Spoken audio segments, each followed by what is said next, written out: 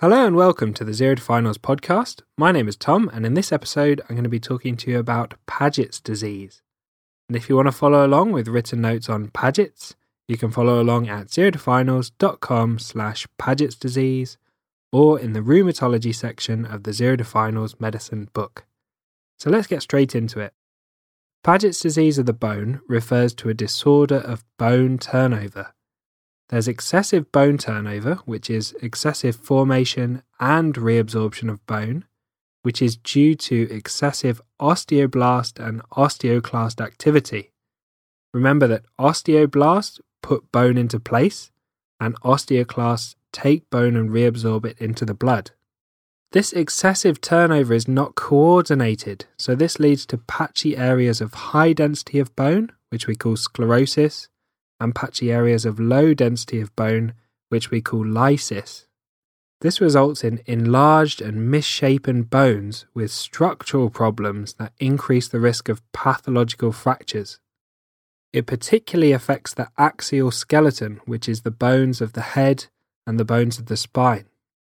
So how does it present? Well, Paget's disease of the bone typically affects older adults. It presents with bone pain, bone deformity, fractures, and it can cause hearing loss if it occurs in the bones around the ear. Let's talk about the key investigations that you need to remember for your exams. The first is an X-ray of the bone, and there's some classic findings that you might find coming up in your exams. The first is the bones will be enlarged and deformed due to excessive bone turnover. The next is something called osteoporosis circumscripta, which describes well-defined osteolytic lesions that appear less dense compared to the normal bone. So this is well-defined lesions that are darker coloured because they're less dense on a background of normal bone. The next thing you might come across is a cotton wool appearance of the skull, and this describes poorly defined patchy areas of increased density or sclerosis and decreased density, which we call lysis. There's also another classic X-ray finding called V-shaped defects, which occur in long bones, where there's a V-shaped osteolytic bone lesion, which is surrounded by normal healthy bone. What might you find on biochemistry investigations or blood tests? Well, the key finding that you need to remember is a raised alkaline phosphatase, or raised ALP level. The other LFTs will be normal, and typically calcium and phosphate are also normal. Next, let's talk about management. The main treatment is with bisphosphonates, and these are generally very effective. What they do is they interfere with osteoclast activity, and they seem to restore normal bone metabolism, so they improve the symptoms and they prevent further abnormal bone changes. Other typical measures that can be taken are non-steroidal anti-inflammatory medications to help with the bone pain, calcium and vitamin D supplementation, particularly whilst on bisphosphonates. Surgery is rarely required to treat fractures or severe deformity or arthritis. However, treatment with bisphosphonates is so effective that surgery is rarely required now.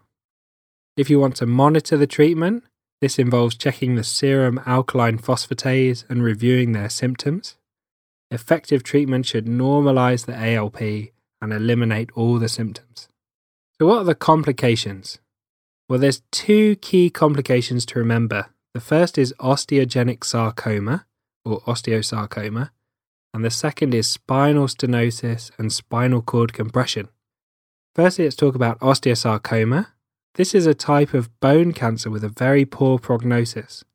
It presents with increased focal bone pain, bone swelling, or pathological fractures. The risk of osteosarcoma is increased in Paget's disease, and patients need to be followed up to detect it early, and they can usually be seen on a simple plain X-ray. The next is spinal stenosis, and this occurs where deformity in the spine leads to narrowing of the spinal canal. If this presses on the spinal nerves, it can cause neurological signs and symptoms, and this is diagnosed with an MRI scan and is often treated effectively simply by using bisphosphonates. Occasionally, neurosurgical intervention may be considered if the spinal stenosis is severe or causing significant neurological symptoms. So thanks for listening to this episode on Paget's disease of the bone. A big thank you to Harry Watchman for perfectly editing this podcast. If you found it helpful and you want written notes on the topic, you can find them in the Zero to Finals Medicine book or on the Zero to Finals website. And I hope you tune in for the next season of the Zero to Finals podcast, which will be on renal medicine.